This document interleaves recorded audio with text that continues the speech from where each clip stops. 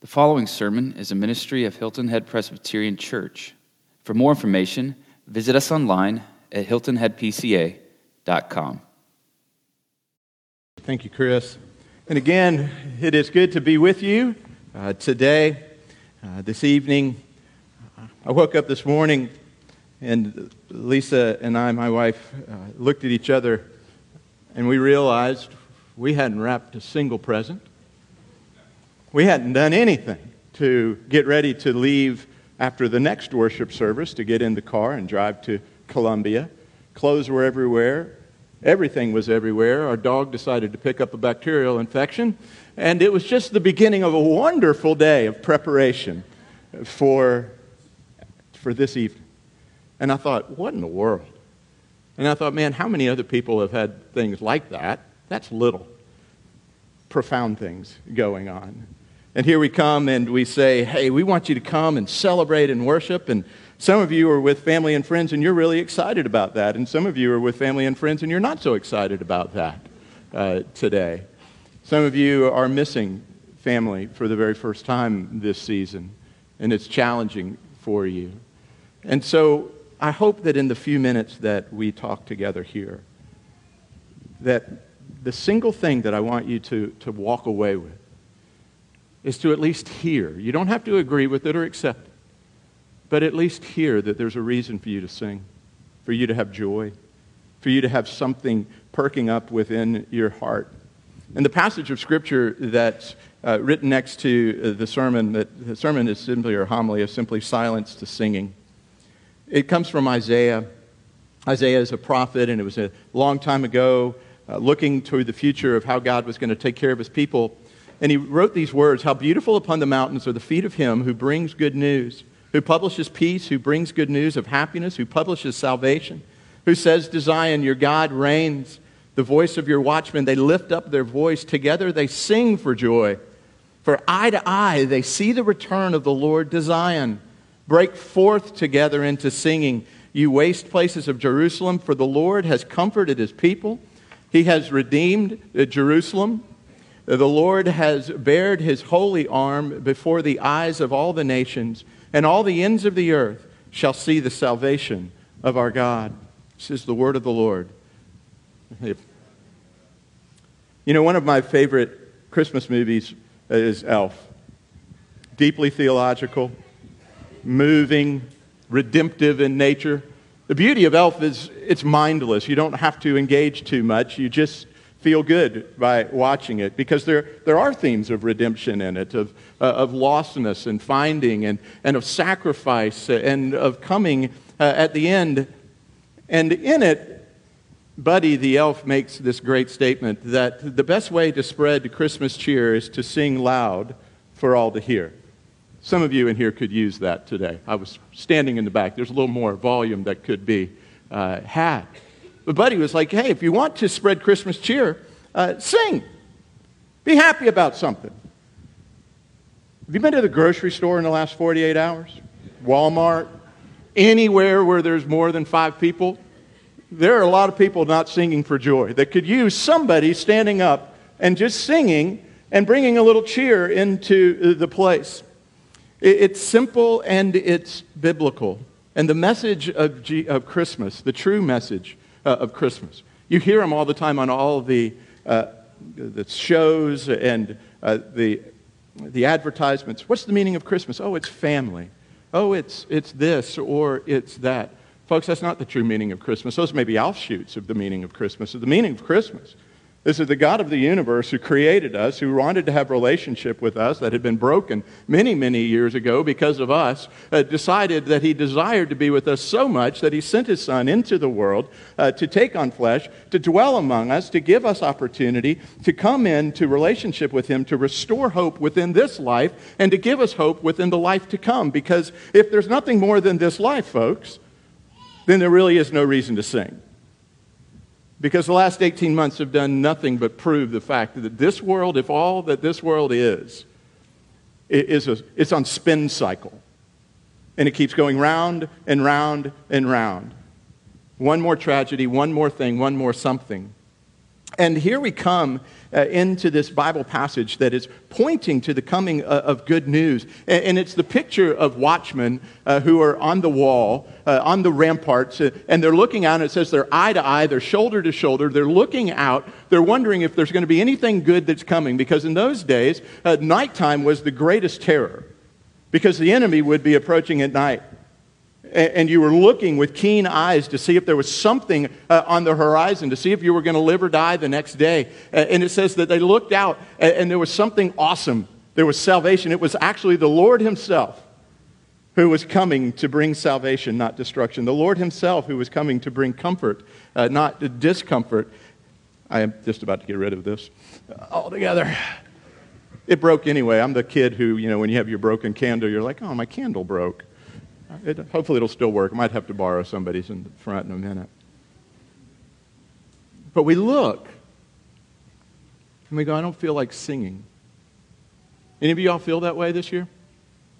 You don't feel like singing? Maybe the reason is something like this. I don't feel like singing. I don't feel like singing because God seems so unbelievably far away from me. For me this year, God seems a distant reality, if not a figment of imagination. Well, friends, Christmas is God coming near to you because he knows that there is no way for you to come near to him on your own. Christmas is God recognizing of him saying, you don't have to come to me. I'll come to you. It's you don't have to find your way to me. I come to you. I find you. Isn't that incredible news? That when he feels distant to you, God is bridging the gap in ways that we could never move towards him. It's God moving towards us. He says this to you if you're feeling distant from him. I'll bridge whatever gap it is, and I'll do it in a way that you could never do it because the gap is too large. The chasm is too much. I'll pay the penalty that you couldn't pay that was separating us. This is the story at Christmas for you if you're sitting going, God just seems distant. He's a distant father. He's a distant judge. He's a distant something. It's for everyone who feels distant from him. He says to you, I'll come near to you. Or maybe you say, Bill, I don't have anything to sing about this year. I'm alone. I feel absolutely alone. I'm around so many people, and I talk to people all the time. And what I hear regularly from folks in my line of work is this. I bump elbows with people constantly. I'm in offices, I'm in families, and no one knows me. No one really knows me. And I feel absolutely alone. I was talking to a pastor friend of mine not too long ago. And I said, how are you? Simple question, right? How are you? He goes, I'm good. Long pause. Except for the chronic loneliness. Chronic loneliness. And this is a pastor who's involved in quite a large church with people all around. His schedule is packed. You can't get with him for weeks in advance because he's around people all the time. But you see, Christmas is God dealing with our loneliness. It's that broken relationship that goes all the way back into Genesis chapter 3, where relationship was broken and loneliness entered in. And because of a broken relationship with God, what it did was it broke our relationships with one another. And we walk around the world with a desperate need to be united again. And we unite ourselves with all kinds of things over and over and over again. And Christmas is God saying, I will unite myself to you, and I'll never lose you. I'll never lose you. I'll come and be near you. I never say to you that the Christmas in the incarnation is God saying, I'll come to you. Again, you don't have to come to me. He cares so much that he sent his son into the world. And he says to you, you don't ever have to be alone in the midst of the world. Or maybe you're saying, well, that all sounds well and good. I'm not all that lonely, and I do believe in God. But if you knew who I was, if you knew what I bring to the table, I'm too broken. What I've done There's no way God could love me. I'm too messed up. Friends, hear this tonight, maybe for the first time. Jesus didn't come to be with the perfect, pretty people of the world. I hope that's good news to you. It is for me, because I'm neither pretty nor perfect. And I've got a past that I look back, and there are still times when I put my head on my pillow that events and things of my past and even thoughts of the present come in and with great condemnation speak and say, God could never possibly love you. And Christmas is God coming near in Christ and saying, I'm actually drawn more to you in your brokenness than in your perfection. I'm drawn and come near to you in this. Whatever you are experiencing, He knows what it's like. You see, friends, Christmas is God's answer to our separation. Christmas is God's answer to our loneliness. It's His amazing love for us, even in the midst of our damaged life. It's us coming to Him and going, yeah, but you don't know. And Jesus saying, oh, but I do. I do. I've experienced life like you've experienced life. This Jesus who is fully God and fully man, He's the only answer to the matters that matter. He's the only answer to the problems that plague deep down. And for some of you, you're here, and I'm so glad that you are, but this will be about it. You won't darken the door of a church again for quite some time, and so I want to make sure that I get my money's worth. I get my money's worth, not you get yours. Friends, Jesus Christ came in the world to pursue you. He came into the world as the God-man, and He's saying to you tonight, you have to deal with me. You have to deal with me. I'm not some preacher that you come to and say, hey, that was a good sermon. I'll think about it and consider whether I'll accept it. He's the truth that comes into the world, and He says, it's true truth. And you can reject it, or you can come and believe it. And if we believe it, we fall on our knees and we come before Him and we worship Him.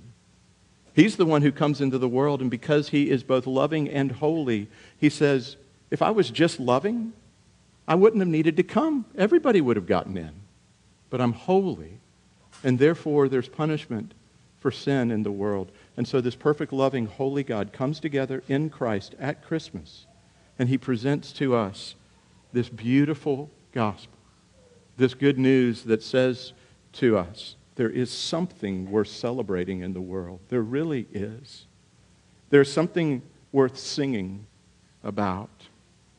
I'm drawn to another great theological movie as we wrap up. The Little Mermaid. Yes, my wife literally walks in and finds me watching Disney movies by myself. I'm that guy. Ariel's lost her voice. She's under a curse. And isn't it amazing when she gets her voice back? It's through the love of a prince. It's through the kiss of the prince. Friends, Disney is many things, but original, He is not. Every single one of those fairy tales of every story of every age has been stolen from the true story of the Bible. Because, friends, we've all lost our voices. We've all lost our songs. And it's only when the true Prince comes into our lives and He speaks love and life and healing into the midst of our hearts that the very first thing that happens is we regain our voices and we sing. We regain our voices and we go, this is awesome. I joke with our congregation, we're Presbyterian. The best I get is an mm-hmm. Some of you come from different traditions, and that's great. An amen and a hallelujah every now and then is what God wants to see in His people. To go out and to live loudly within the world, friends. But the only way that you'll gain your voice, the only way that you'll gain that song is to come in touch with the one who knows you better than anybody else, your Creator, and the one who redeems you from it. So go to those great movies this season and find truth within them. And then go to God's Word and find the true truth that's there. Let's pray. God, thank you. Thanks for finding us. Even when we've determined that you are far off, you determined to come very near to us. Father, thank you that in our loneliness, You said, I don't want you to be alone. And so you came near to us. Father, when we are broken and bruised, you've come and you've healed us. You've drawn towards us in our affliction, not away from us. And Father, in that, when we feel life pulsing into our veins again, when we feel the air rushing into our lungs, Father, would we give praise and glory and honor to you for those who are here tonight and they've lost hope. They've lost a reason to sing. I pray that you reintroduce yourself to them tonight, that they'd see you and that they would know you. To you be all glory and honor in the church. Amen.